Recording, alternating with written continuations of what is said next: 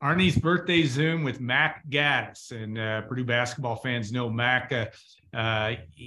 Birthday number 59. He's a young man, as I always say. And I knew Mack. I first met Mack in the fall of 1982.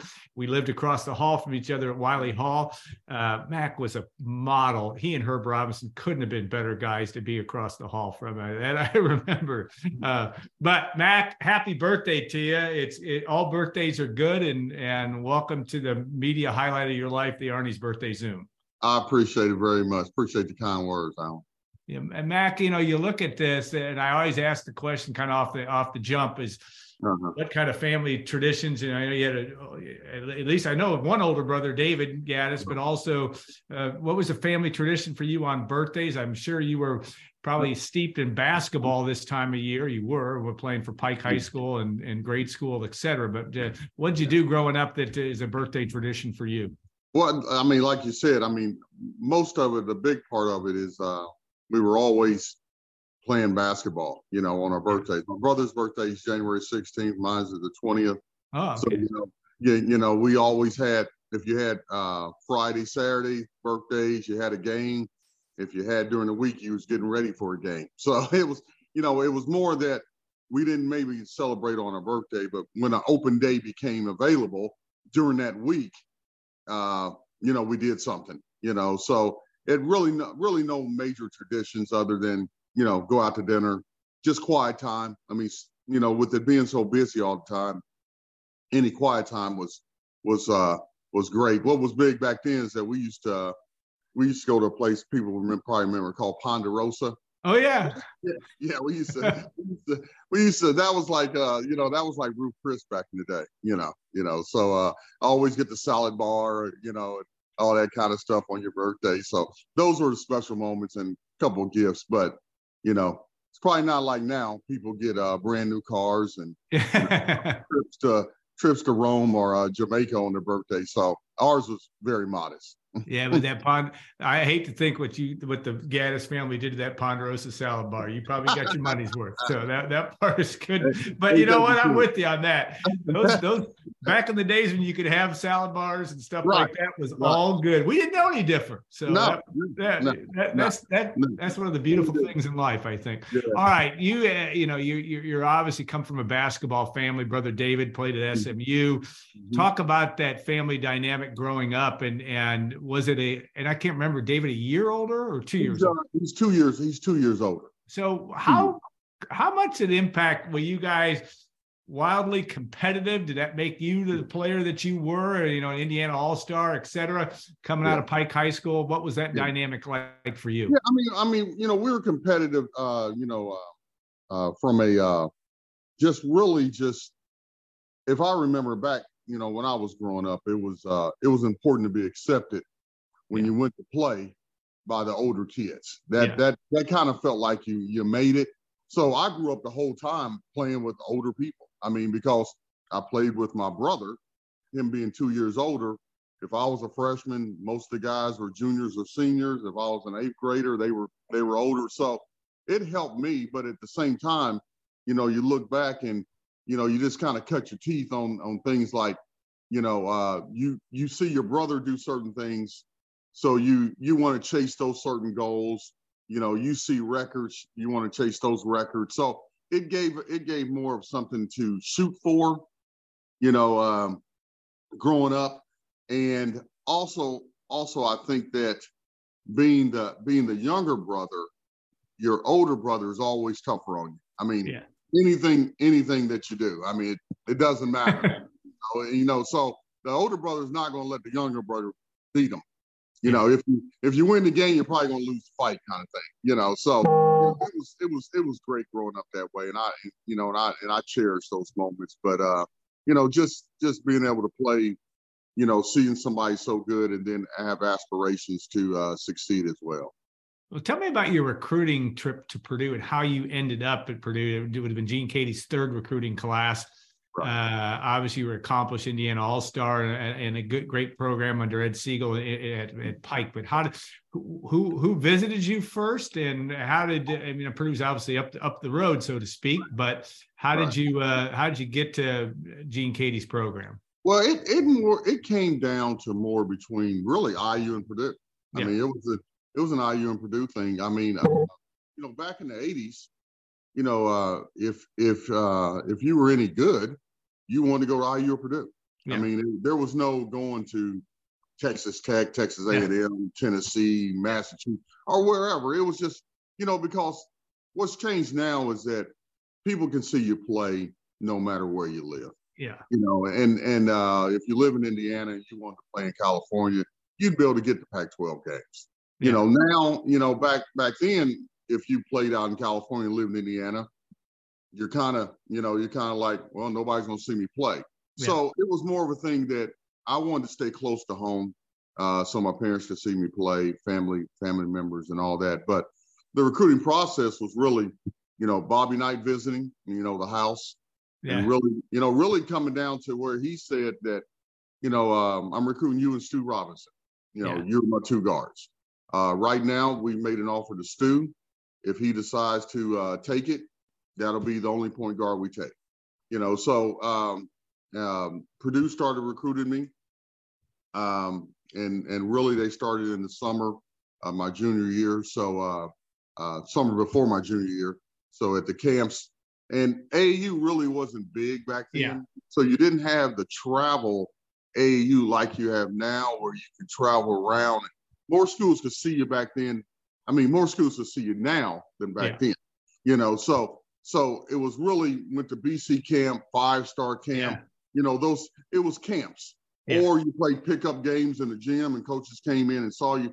That was really the extent of playing summer basketball, or just word of mouth kind of thing. So, Keady visited the house.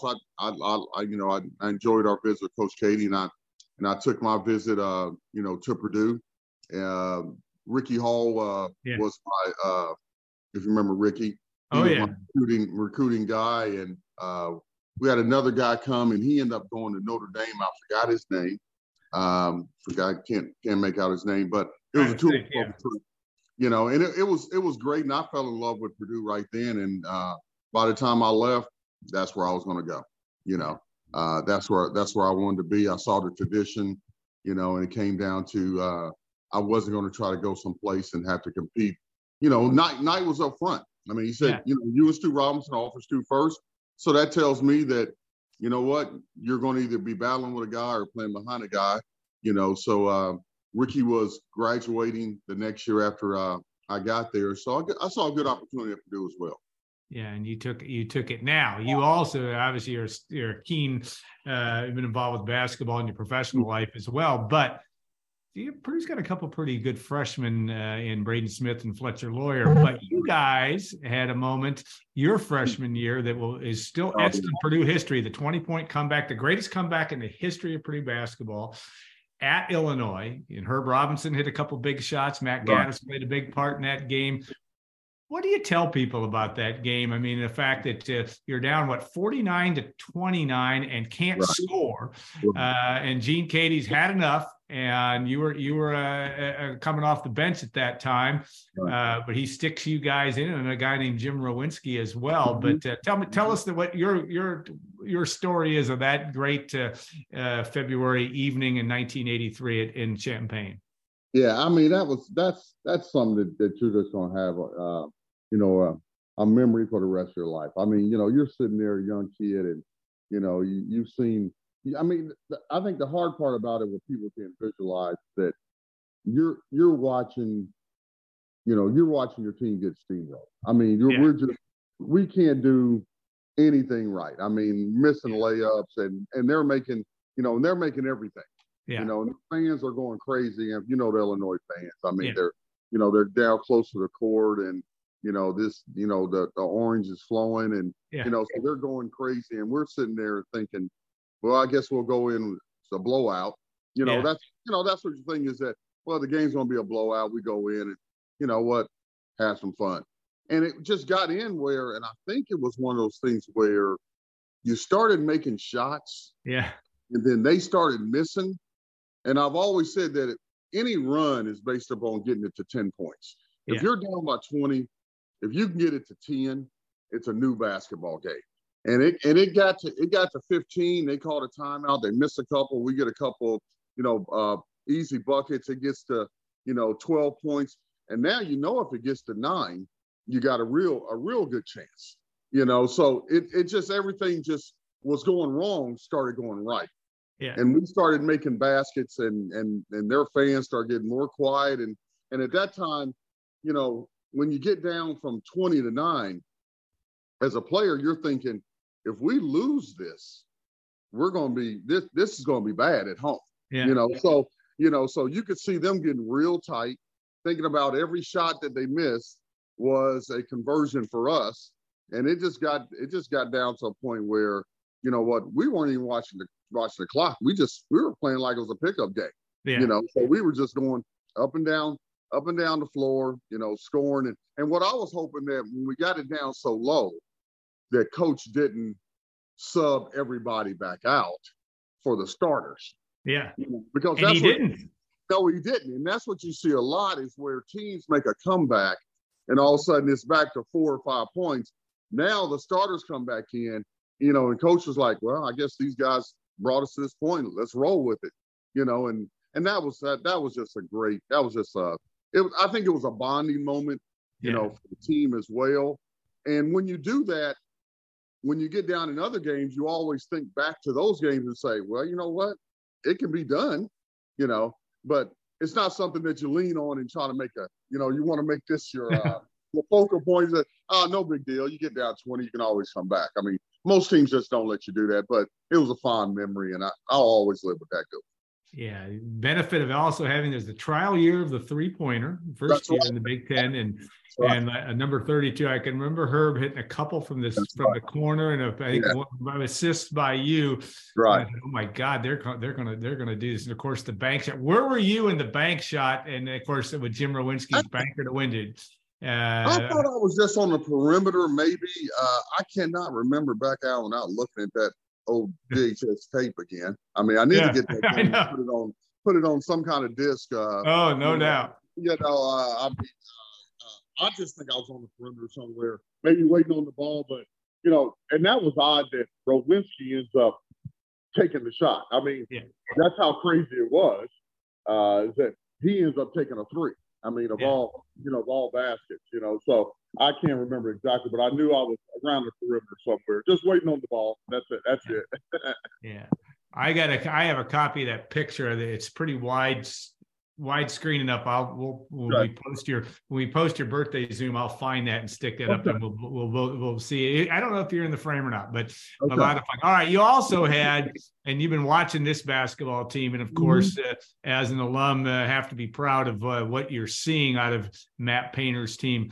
You're a basketball guy. You analyze it as well as anybody else. What do you see for this team, and maybe some of the challenges ahead? But obviously, this is a record start, 18-1, the best start in Purdue basketball history. But what do you like out of this group? I like this team a lot. I mean, actually, I thought back and I was like, is this team better than last year's team? Yeah.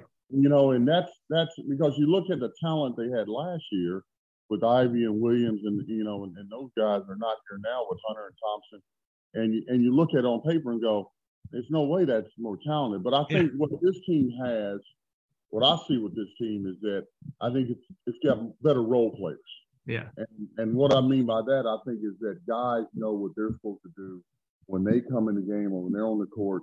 I know that, I'm supposed to play defense, rebound, hustle, get loose balls. I'm supposed to get other people open, and when I do, I need to make open shots. And I think that sometimes freshmen, when they come in, they don't know any better. A lot of them, they just play basketball. I mean, they don't even know that they're a freshman. They're not supposed to be doing something. And I think that's what you're seeing with Lawyer and Smith, is that, and those two guys, they play well together. They kind of feed off each other. They know what each other is on the court. So I like this team. The one challenge I see with it, and people ask me all the time, what do you think about the Purdue team, is that if they ever have to face a team that probably has really athletic wings. Yeah. And really what I mean by that is that it's maybe not a team that is better, but I think it gives them more problems because it makes entry passes harder. It makes guys on the perimeter. You're going to have teams that pick you up full court. And when you have big guards, they give smaller guards problems, not from the standpoint that they control them, but they're so long that they get their hands on tip balls. They get in passing lane, and sometimes they get you sped up. And that's what freshmen get in trouble sometimes is that they pressure you so hard that you try to beat them, and you don't know sometimes when to back it down and slow down. You just keep going, and then you're going too far. And now they got you sped up, and it makes it a track race. Yeah. So I don't think that this team wants to get into a rip and run with teams. I think it's a better half-court basketball team than last year. I think last year maybe had better scores. Yeah. I think the team has better guys that play probably team basketball. I think that's what I see with this team. They don't care who scores, as long as they get the job done. And I think this team can go far. I think that it's a lot of good teams in the country, and it's a lot of I think it goes as far as Edey plays. I think Zach is the key to this team. I think that if he's playing well, they're hard to contain because it opens up the perimeter if he's playing well. If he's not playing well, it makes guys defend the perimeter or sag back in. So it's sky's the limit for them. I mean, this team can win a national championship. I'll put it that.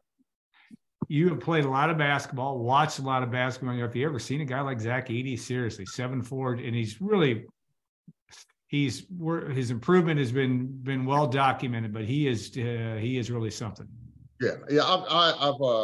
I've seen a lot of basketball, and I've seen a lot of big guys, but he seems to have some skill that most big guys don't have. The one thing that I do see with him is that people always ask, well, what about the next level?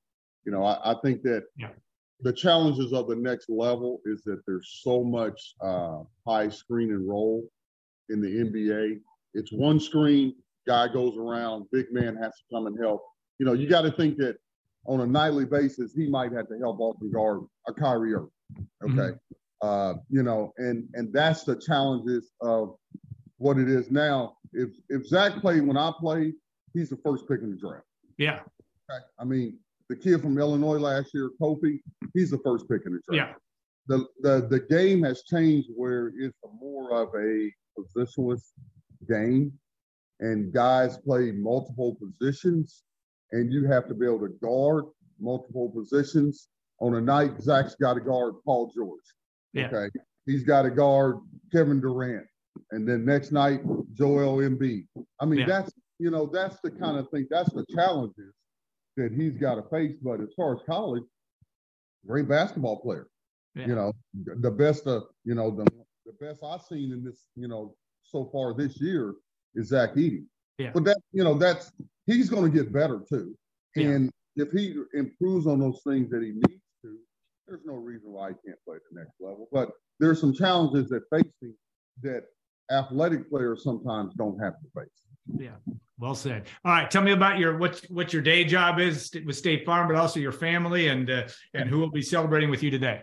Right. Well, I'm a State Farm agent since 1997. Okay. Yeah. So, here in Indianapolis, over on the east side. So I enjoy what I do. Wouldn't do anything else right now. Enjoy the freedom of the job. So what comes with it? I've done a lot of travel. Still get to see a lot of basketball, so that's important. But family, married, 2 kids. One kid plays basketball at Anderson University. He's a junior, Jordan. My daughter's Olivia is a senior at Noblesville High School, plays tennis. So she's actually she got her acceptance to Purdue. Oh, good. Week, so excited about that. So we're just enjoying watching Jordan play basketball right now.